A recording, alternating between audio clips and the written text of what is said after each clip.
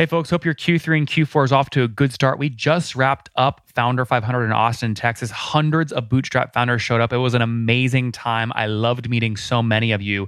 This interview today is a recording from that session, which you're going to love because now we have visuals, we have the founder teaching, and I made every single speaker include their revenue graphs and real artifacts in their presentations. Without further ado, let's jump in. You are listening to Conversations with Nathan Latka, where I sit down and interview the top SaaS founders, like Eric Yuan from Zoom. If you'd like to subscribe, go to getlatka.com.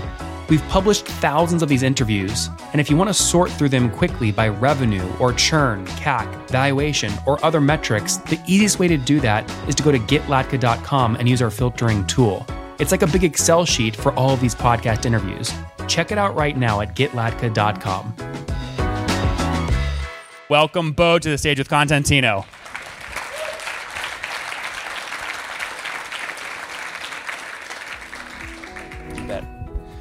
All right, Bo, take it away. Give everyone an overview. Let them know what you're working on. Yeah, thank you so much for inviting me here. As Nathan mentioned, my name is Bo. I'm the CEO of a social media management tool called Contentino. We've been helping agencies and brands, advertisers, for over past years to make their work more effective. So if you think about all other social media tools out there in the space, they're more like single-player solutions. We are the multiplayer solution. So we are like Hootsuite and Asana having a baby. But as you all might know, social media management, it was for the past 10 years and even more, it was all about organic content. And what's been happening for the past year and a half, it's a huge market shift. The organic content, the organic reach is dead. Sometimes you can get nice reach on a LinkedIn or maybe TikTok, but all other platforms, it's pretty hard to get a good reach. So all advertisers are basically shifting their campaigns toward paid ads, paid social ads, not just boosting the content, not just promoting the organic content, but doing actual paid ads. And this is when Contentino comes very handy. For the past year, we've been analyzing, building the MVP of our new feature sets to help advertisers and tackle down those challenges when they are creating and approving on social ads. So when we talk about the problems here, so you have advertisers who needs to have everything in one place. Like social media management tools back in the days, you want to see Facebook and Twitter in one calendar. Now they want to see Facebook, Twitter, Pinterest, LinkedIn, Quora in one campaign view, so they can see what campaigns they are running at the moment. What's also super challenges is, and this is what's happening also in the market, past few years, everyone was putting all their eggs into one basket, meaning Meta, Facebook and Instagram. Most of the advertisers were spending their money in Meta. In the past year, and we could see that in actually second quarter reports of the social platforms, their ad revenues of Meta was slowing down terribly, but TikTok, Pinterest, Quora, you could see the growth of the ad revenue. So what's happening is that the advertisers are doing budget splits. They're spending more and more money to several different social platforms so they can have more and more touch points.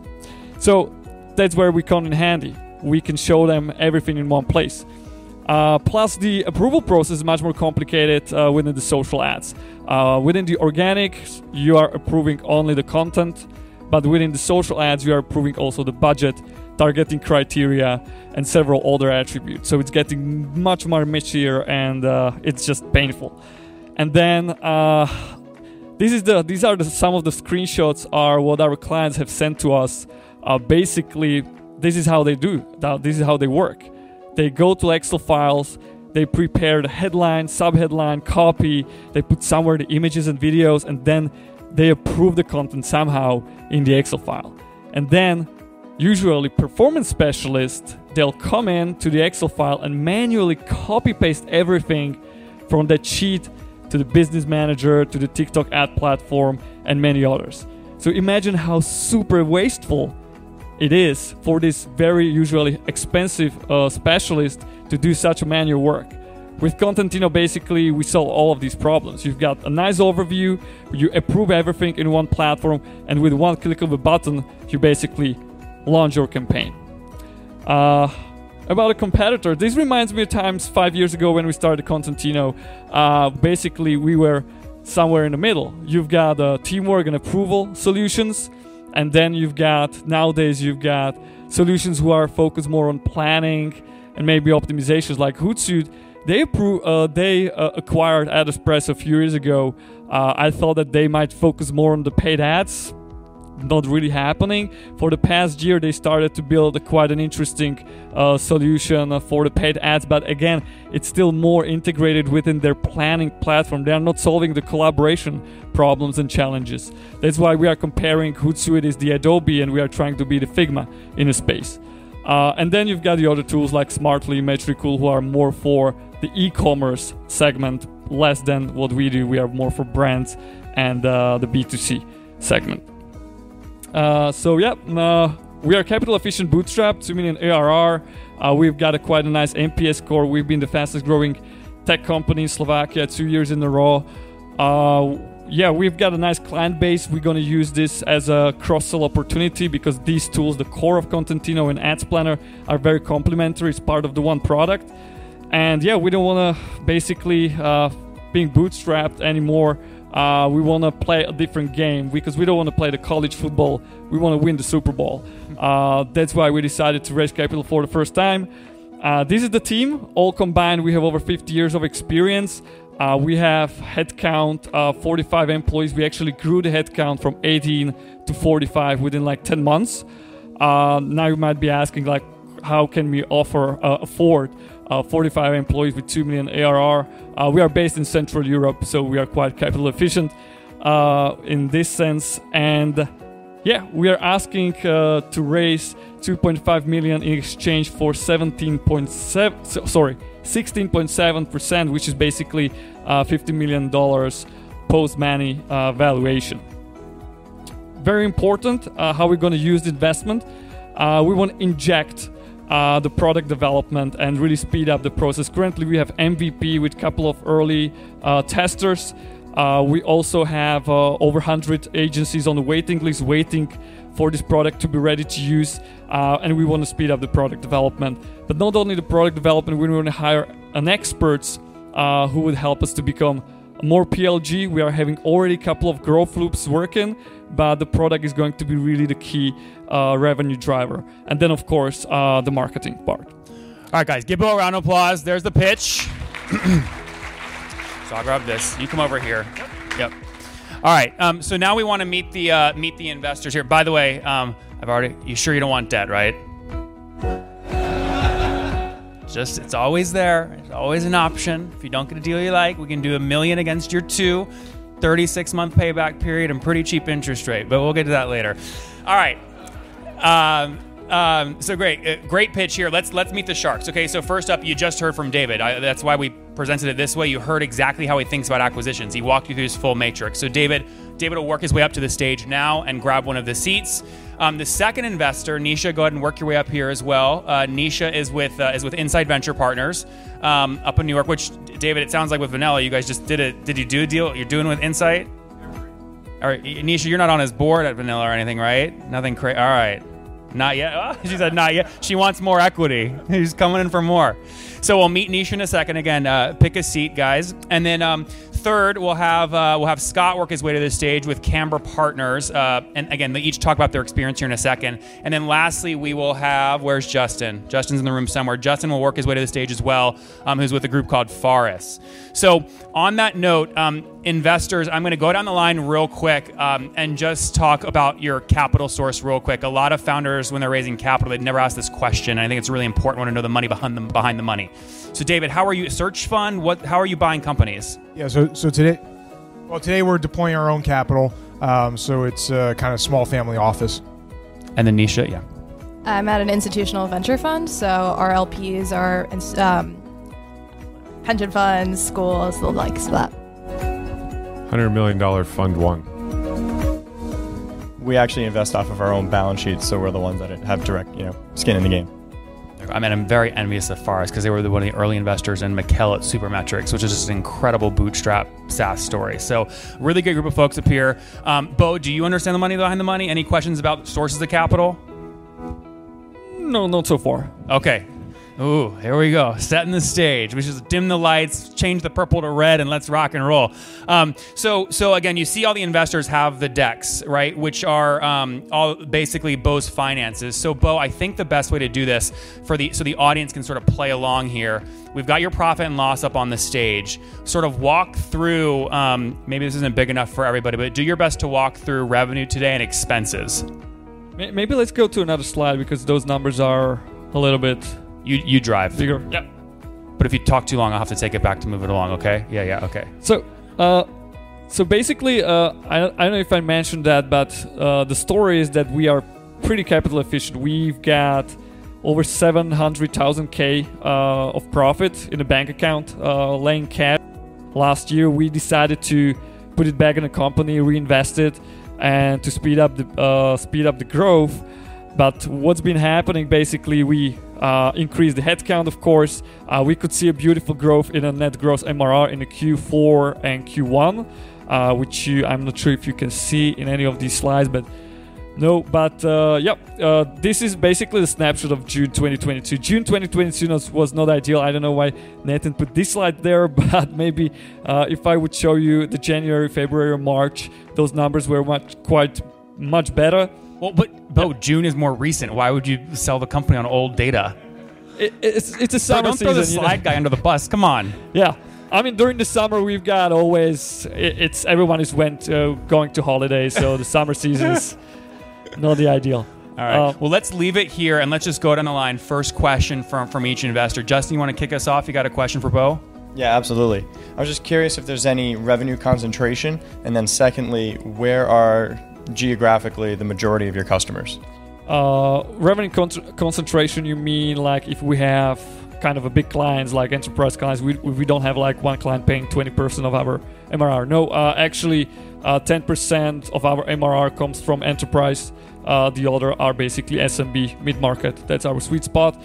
Geographically, we are based in Central Europe, so we are pretty strong in Europe, especially in Belgium, Netherlands, Central Europe area, Northern Europe.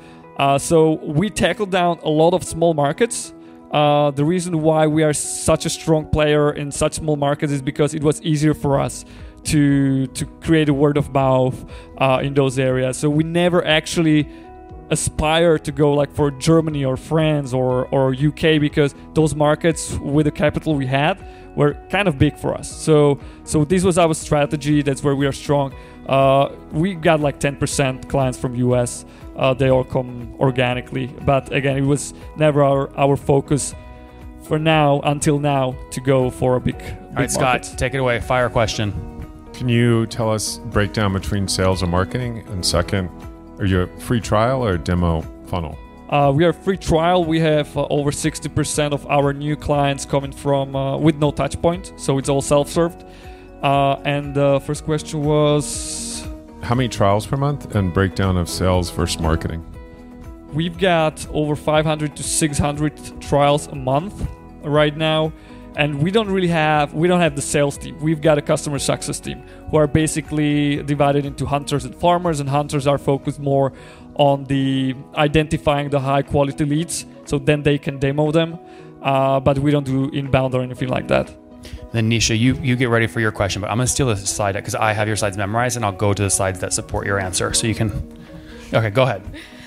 Did you change your pricing structure or something in March of 2022? I noticed that your churn had changed pretty dramatically in April. In April 2022 this year? Mm-hmm.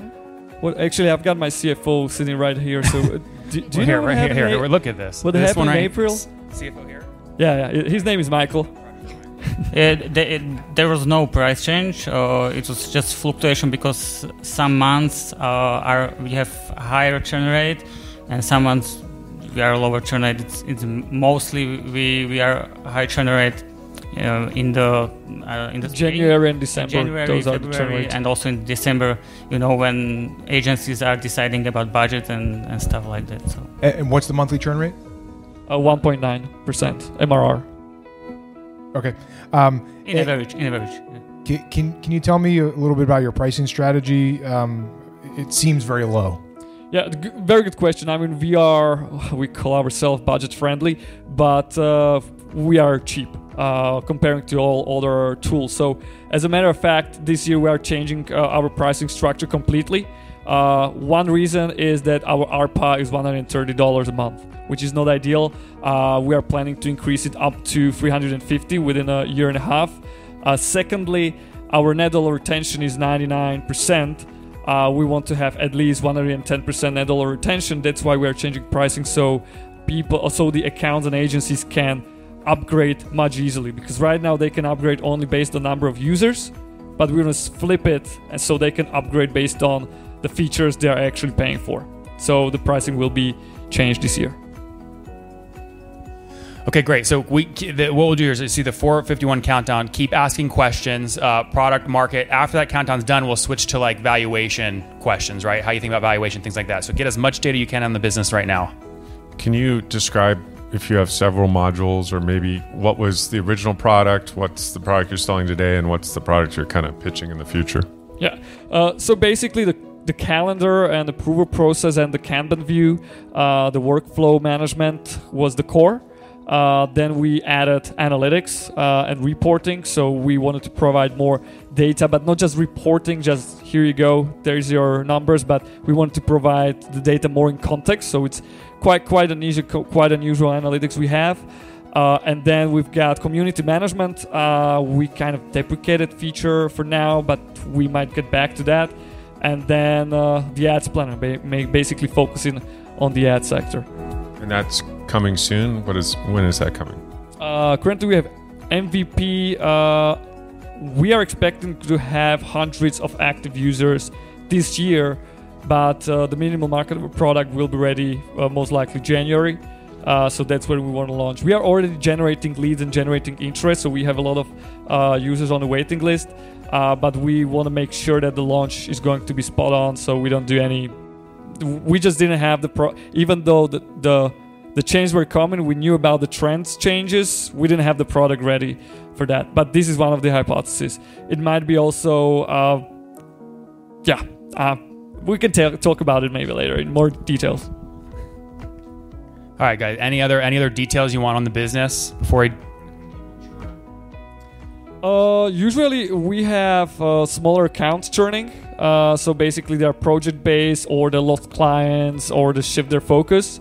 So it's rarely that we have clients with more than 200 in MRR churning. And if they do, usually it's that there's a big fluctuation of people in the advertising agency. So someone leaves the company, and then someone else will replace them, and they're already using some different tool. And basically, if they are team leaders, they will say, we will use this. So that's very common reason. All right, very cool. So what we're going to do now is we're going to reset the shot clock in the back to 20 minutes. We'll enter sort of more negotiation period now. Bo, I'm going to try and wrap this up in a sexy bow just so the audience can follow along. So 2021 total revenue was $711,000, right? I'm reading off your slides, so if this is wrong, it's not my fault. No, that's 2021. Well, it's done. So year to date should be the full year, right? Is that right, Bo? CFO, 711,000. I see. What was 2021 total revenue? It was 1,500,000, 700, something like that. Okay, let's call it 1.6. And how much have you already done this year in revenue? This year is in revenue. It's ARR. It's 2 million. But you've already collected 2022 year to date through May about $1 million, right? Yes. Right. Yes. That's right. Cool. So $1 million. So you think you'll finish this year at about how much in ARR? We will have most likely 2.3. 2.3. So a little under doubling, right, year over year at this size. Bootstrap. Do you guys see some of the growth? So again, let's go into sort of let's actually repeat the ask. So what are you looking for? 2.5 million for 50 million valuation. $1.5 million valuation. So obviously, guys, valuations, markets are changing by the day. Scott, why don't you kick us off here? How do you think about just valuations in general, and how would you think about evaluating this business? I think the positives are organic growth. You haven't tapped all the potential growth levers. You're not investing in sales. There's probably pricing opportunity. So kind of as David was saying, when you look at it, you see potential that hasn't been fully achieved. And I think that's attractive. I think some things that, perhaps work against you a little bit, it's on the small side from a scale perspective for us. 99% net retention is probably not the end result of where you will get to, but probably not as high as you might like it if you were 2 to 5 million revenue with this kind of ARPA. The other thing I would say is you're around social and MarTech, and you're not an ad tech platform, but these lines are kind of blurred in the eyes of customers, and a lot of them are spending ad dollars or campaign budgets to buy tools like this, which is a way to buy software that doesn't require as much approval or buy off internally, and that can result in lower retention. So I look at it and say it's kind of in the 4 to 5x range today. All right, let's let that sit as an open loop and go over to Nisha. Nisha, how are you? How's Insight? How are you guys thinking about valuations generally, and then specifically to Bo's business? Yeah, I think given where you are right now, you have most of your growth ahead of you. So definitely we'd be valuing you on kind of what's the potential ahead. I think end market is a little tricky here. Selling into agencies, they're super fickle. You're going to see a lot of problems with your retention over time. So I think what we'd want to see to get really excited is really strong top line growth, and especially in new logo growth or new seat growth. So I think that'll come when you kind of unleash some of these more modular products and can sell more seats. So right now, I think I'd probably agree with what you said in the 4 to 5 range. Cool. Yeah. The first thing I would look at is this business venture fundable right now? And I would challenge you and say no, right? So maybe it's not the best time to raise. Like the valuation kind of seems right. Like maybe somewhere in that range. I'd probably peg it a little bit lower. But I think the question you should be asking is this venture fundable today? And I don't think these are the right metrics necessarily for that. And then two, thinking about the addressable market, to your point about the agencies, I think that's a problem. It can be overcome, right? There's people that have made a lot of money doing that. But looking at your website, it's not clear that that's even your customer, right? So I would be very clear on your messaging and marketing about that, to put that at the forefront and make that very clear. And then to the point about pricing, the pricing is just far too low, right? Like at $200, I'm like, this doesn't seem valuable. Like, it doesn't, like, there's not enough there that I'm even going to consider it if I'm spending reasonable amounts of money on social. Yeah, I agree. Maybe answer the question regarding the advertising segment. 40% of our clients are businesses, and we can see that a lot of businesses are creating internal advertising teams within the business. So that might, let's see how the market will look in the future. So I would say that that's a problem, right? Like you should be 100% in at this stage, at this size, on one of those markets, right? Don't worry about diversifying that revenue. Win at one of them. If it's businesses, that's fine. If it's agencies, that's fine. But right now, the messaging is all over the place. So it's hard to know what it is. And I bet that translates into product, which is not clear. This is maybe disadvantage and advantage in the same time, because the product is super flexible the way that even brands and agencies can use it completely the same way. So we are not, when we are building the product, we are not preferring one segment over the other. We are building it for the teams and for the collaboration. It's very, very same for both of these worlds. So David, when you say under 4, sorry, I'm right behind you, straight back. When you say 4 or 5, under 4 or 5x, like, are you talking like? If I was valuing this at the stage today and the current losses, non-venture fundable, it's a different category. So, if you look at those that fund this, it would be kind of 2x range, roughly. 2x, cool. And then let's go down to Justin. Justin, how as far as think about valuations in general today, and then again, specific to Contentino and Bo? No worries. In terms of just valuations overall, it depends heavily on the type of business, and a lot of it at this stage is based on the KPIs. And I think David hit a lot of good points just in terms of, might not be at that stage yet. And I agree with a lot of the different valuation ranges that have already been shared. But I see this, somewhere in that, 2 to 3 range. But I also think that David did hit on a lot of good points where I think this business has the potential. It's just a matter of getting to that stage and defining what market you're in. I'd also want to see it proven out against, you mentioned Hootsuite is kind of the dinosaur of the industry. Have you gone up against them yet and have you won? Have you taken over their market share? Have you displaced these dinosaurs? I'd want to be able to see, I think, a little bit more of the business maturity in that sense before we kind of really dove into anything further. Yeah, makes sense. And that's what I was saying at the beginning. Like, we made a lot of mistakes in the past. I'm aware that the growth rate and the numbers are not ideal, but we are looking at it more as a future and the potential, what we can get out of this business, because we've been in this business for 5 years. There's a huge market shift happening, and we want to just jump on the trade wave and just surf that. So... And Bo, you've been very resourceful getting to $2 million without having to raise any capital versus some pre-seed deals where folks are raising with no revenue. So it's a balancing act. Here's what we're going to do. We want to give you guys quiet time. We're going to have to be thinking on the spot, answering random questions to actually think about what does 4 or 5x mean, or 2x or 1x. If that $2 million run rate, is that a $5 million? Is that a $10 million? Like, what's that offer potentially look like? So while you guys do that, Bo, do you want to respond at all? And then we'll do 2 to 3 minutes of audience questions while you guys are thinking about, you want to basically make a statement that says, Bo, I would sort of value this business at Y. We could do, X amount of money at that valuation, and then we'll be in negotiation. And if Bo says no, or there's high low, then it'll be out and investors will walk off the stage, and it'll sort of go like that. Sound good? I mean, that's the way to do it, right? Right? I mean, that's how it works. It's just, in real life, they just don't return your emails, right? So at least we can... By the way, response time at FounderPath, under 30 seconds. I'm just kidding. You see what I did here? Just structure this in. So let's do this. So you guys take your time. No spotlight on you guys. You just sort of analyze your decks, think about what your offers are. Bo, you want to make any sort of statements after hearing the comments from the investors? I mean, they were right in some way. They were wrong in the other way. It's more about... but it's really about the potential. Like, I can see the social ad space. It's growing. When you think about it, this market is not going anywhere. The social platforms are going to work greatly on their social ads platforms because that's their main source of revenue.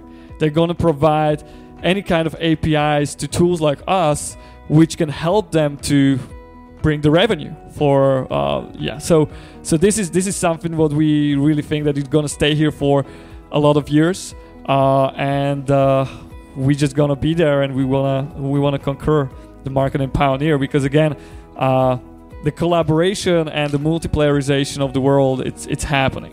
Figma is a beautiful example of it. What is Figma? Yeah. Listen, if you're going to go the VC route and sell the vision, you got to really sell the freaking vision. So in 2 years, how much revenue are you doing, and what's the product going to look like? In television? No, in 2 years. What does Contentino look like? What do you think you'll be doing in revenue in 2 years? We predicted it, and we are very prudential when it comes to predictions. Maybe it's the mindset we have, the bootstrap mindset, but we have it for 50 million, if I'm not mistaken. Mm-hmm. And does product look generally the same, or what's the next product release? That's the ads planner. Ads plan. All right, so 2 years, 50 million revenue. Audience questions for 2 or 3 minutes here. All right, take it away. If you reflect on the past few months, what's the biggest mistake you've made, and how do you plan on fixing it, or how have you fixed it? That's definitely the focus of the whole company, trying to release 3 things in the same time and building 3 things in the same time. The estimations when we were planning to release them were completely off charts, and it's probably that we were inexperienced. We never decided that, okay, we're gonna hire 45 people. We're gonna be 45 people in 10 months. So yeah, definitely focus on one thing. If we would focus on one thing at a time, the net gross MRR would look definitely different. Hey Bo, so can you help us understand how the recent privacy changes have not only affected MarTech and AdTech, but your product roadmap and the recent pivot? Yeah, this actually plays in our favor, because the attribution of the user journey is getting more and more difficult. So those optimization tools, what I just showed you on the slide, they will most likely have a problem. What brands are doing and how they are kind of tackling down these privacy policy challenges is that they're focusing on top level, on top of the funnel. So instead of having ads only on Facebook. Now they are splitting the budget that they want to have as many touch points as possible on top of the funnel. And that's where we come handy. Like you want to have ads on Reddit, Quora, even on platforms they never advertised before. So this is what's happening on the market right now. Hi, Bo. Kudos to you to be standing there in front of this crowd, and hats off to you. I raised my Series A and I freaked out. So my question to you is, who are your competitors at the moment, and how, if Hootsuite, who has a lot of money, decided to do what you're doing and disrupt you, what would be your counteract? That's one of the reasons why we want to grow much faster and asking for investment. We don't want just the money. We are looking for strategic partners who can help us to tackle down some of the usual growing challenges, who can connect us with people from the social side, social networks. We are a low-tech solution. We are easy to replicate. But with Contentino, it took them 4 to 5 years to actually add some of the features we had in the past. So Hootsuite, actually, they created some kind of approval, very clunky process in their platform 5 years or 4 years after we launched Contentino. So it took them a while for some reason. Yeah, I have a product question. Your biggest customers that are spending the most money in social, what are some of the funnel insights that you feel like they've come across?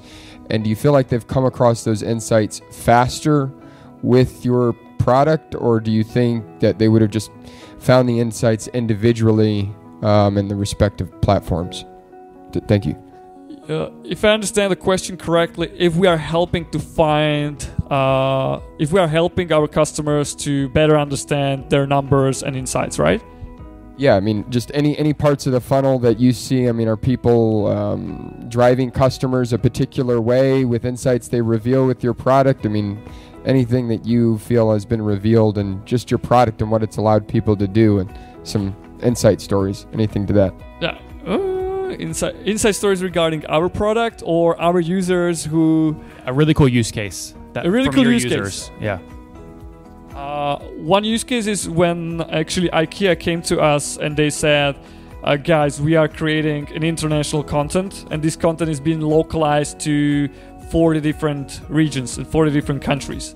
So basically, we said like, hey, cool, this is happening to all other big corporates. So we created, this is the only enterprise feature we have actually, and all together with IKEA, we created a system or workflow where they could, with one click of a button, basically localize all the global content to all these different regions. So this was a cool success story we had, and collaboration with IKEA from the beginning.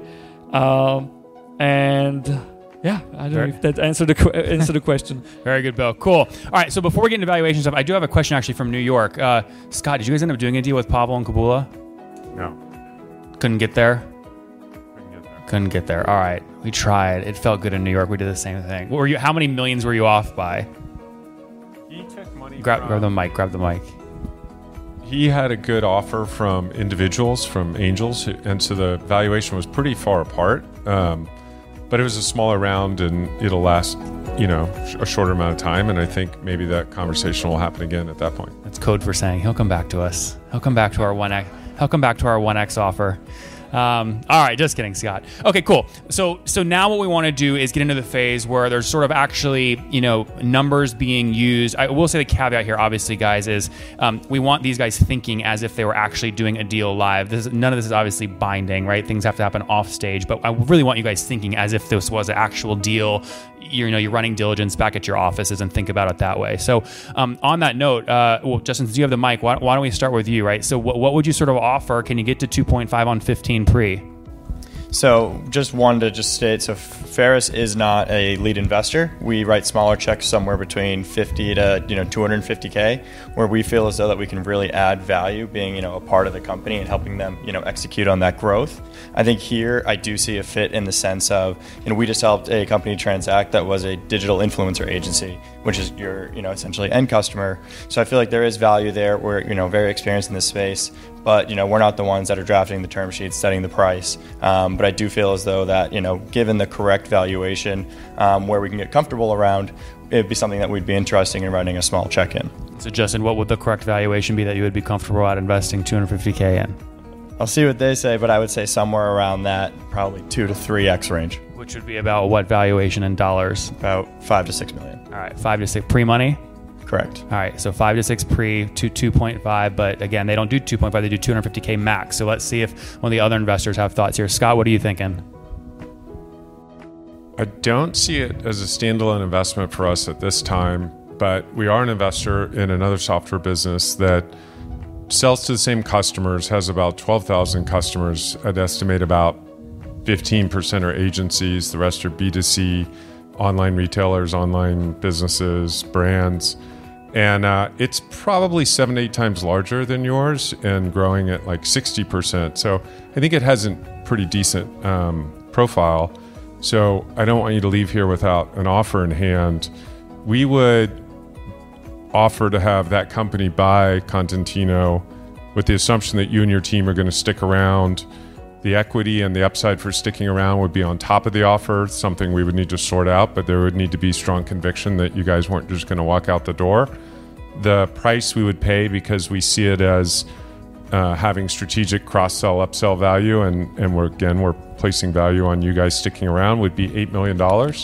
And we'd be comfortable with a mix of cash and stock in this other company's private, of course. So if you like the upside of the combination, you could take all stock. If you want a mix of cash and stock, we'd be comfortable with that as well. This is your show. Should I? Yeah. I mean, take it. Yeah. I know Scott. I think that we met in New York for the first time. I know Justin. I know the added value they have. We were not thinking about the exit, but we are thinking more about, okay, what's our vision? What do we want to achieve in this world? So if we want to partner up with a partner who is growing 60% year on year, who is in the same segment, who are 6-7 times bigger, then I can see the added value of having such a company as a partner. So we can work. I don't know how independently we would be able to work as a management. There's a lot of questions I would need to ask, but I'm not saying no to that, actually, even though it was not our plan at the first place. So Scott, traditional hub and spoke model and PE firms, this is the playbook that gets run. You have an anchor portfolio company, you want to go do sort of hub, add on to it, build around the wheel. Do they always have to do 100% majority buyouts, or could it be like 60% or 70% of Contentino? I don't think that would work for a company of this size. I think it would have to be 100%. And I think it's very important from our perspective that the companies are totally integrated and that the engineering teams eventually are integrated and the products, don't stand alone as separate solutions. So that's important. So we need to own it all. Nisha, what do you think about all this craziness happening? How would Insight look at this? I will also caveat by saying our initial starting check is around 8 to 10 million, so definitely a little bit early for us. I'd say I'd probably value this at about 6.5 pre. I think you have a lot of growth ahead of you, and the organic growth is pretty impressive so far, especially given that it's bootstrapped and you could put some cash in and grow that pretty quickly, I think. But I think the end market is what kind of discounts me a little bit here. And what do you not like about the end market? Agencies are traditionally very fickle buyers. They act like consumers in a lot of ways, weird buying patterns, and it's also really difficult to acquire this long tail of agencies that it looks like you're going after here. So Bo, sounds like you're about to lose Nisha. You want to let her go or fight? I'll let her go for now, but maybe we will meet later. All right, guys, give Nisha a round of applause. Nisha, come on off the stage. Thank you. All right, David, what are you thinking? Yeah, so you'll hate my offer. I would say for a small check, I mean, typically at this stage, I would write a check in the $100,000 to $150,000 range. Typically, like to see a little bit more profitability, or at least above break even on a consistent basis over the last 6 months. Like that's kind of what we want to see. Definitely above our mark. Like we want to see at least $1 million or $2 million. So you've hit that mark. I would value this in kind of the $4 million range, roughly. So you're doing better with Scott over here. And really my biggest concern is the raising CAC, and it doesn't seem to be going in the right direction generally. And a deeper understanding around seasonality would be helpful too, because you've mentioned it, but I'd like to know what that really is. And I definitely have some deeper concerns around the target market itself.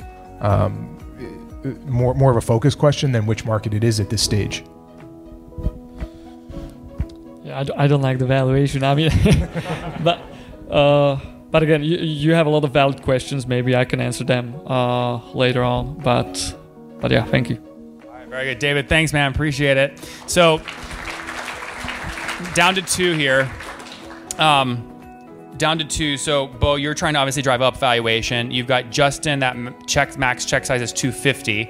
But did you give a price, Justin, at 250, 250? Around the 5 to 6 range. Okay. So sort of again, your show here. Sort of where both of our heads are at. What do you want to do? Yeah. Do you know each other actually? No. So. All right. I don't know where this is going. I was expecting. Well, sometimes what's happening, I'm a rookie in this game, I was bootstrapper after I graduated, it was all I know. But I've seen that sometimes when they're meeting the forces, like joining the forces at different funds, it sometimes plays well, sometimes not. So maybe the discussion would be that would be something what they would be open to. But I actually like the idea what Scott just presented, that maybe, as the guy said, I'm aware of it, we are not so sexy for the VC at the moment, but we have a lot of potential ahead, and perhaps there can be opportunity of how we can build our vision with a stronger partner, with some other company who is in the space, and how could create great knowledge share, and how can we work independently. So I like the idea of Scotland. I would like to discuss it later on. More with Scott. So give Justin a round of applause. Justin with Forrest going off. All right, so just for the sake of education, because this is how these negotiations would actually happen. So Bo, let's say you did go down the path of doing a deal that was worth $8 million total, is there a minimum amount of cash that you and your founders would want, of the $8 million versus stock in the parent company? We are not thinking about it this way. So I don't think that we want payoff. There might be some secondary. We were always thinking we were drafting and creating the growth plans based on the growth capital. So this is where we are kind of confident, like what we can do with the money. With this one, I don't know. We would need to think about it. So Scott, what would you like to see in terms of split of cash versus stock or earn out? Well, I usually try to leave it open because I'm interested in the answer, and that's the best answer to hear, is that they don't really want a bunch of cash. They want to be convicted that the 1 + 1 = 3 or whatever. In the grand scheme of things, if we're really excited about the company, we personally prefer to pay cash because we want to own as much equity as we can in the combined entity. But if founders are believers and willing to roll the dice and partner and go forward, I think that's a very good answer. All right, so we'll see what happens, guys. Give it up for Scott at Camber. That was great, man. Thanks. All right, Bo. Thanks, Scott. All right, so fair questions, you think? Is sort of what you expected? Very, very valid question, actually. That's what I'm hearing, to be honest, a lot lately. This is a great experience. I was never raising capital before. It's a new journey. And one of the reasons why we're raising capital and not taking a debt is, one, we want to have a good board of directors. We want to have someone who can challenge the management team the right way. This was our challenge for the past few years, that we didn't have the advisor, we didn't have someone to talk to, pick up the phone and, hey, do you think that this is the right thing to do? And poking us like, look at this number, this should look different. We didn't have the external push. And secondly, we have a little broken cap table and we would like to fix that. So that's one of the reasons why we are also raising capital. Very well. And just to know, you can use debt to buy out co-founders. We see it all the time. I will also say, just if you ever want to jack up the price above $8 million, we would love to put maybe $5 million of debt on top of that. So now the total deal price is something like $13 million. Write it against you plus the parent company. You get what you want. You got to agree to them on a higher price, but they don't have to put as much equity into the deal. You get. Of course, like a good private equity firm. All right, very good. Well, guys, give it up for Bo. Really brave. Hell of a story.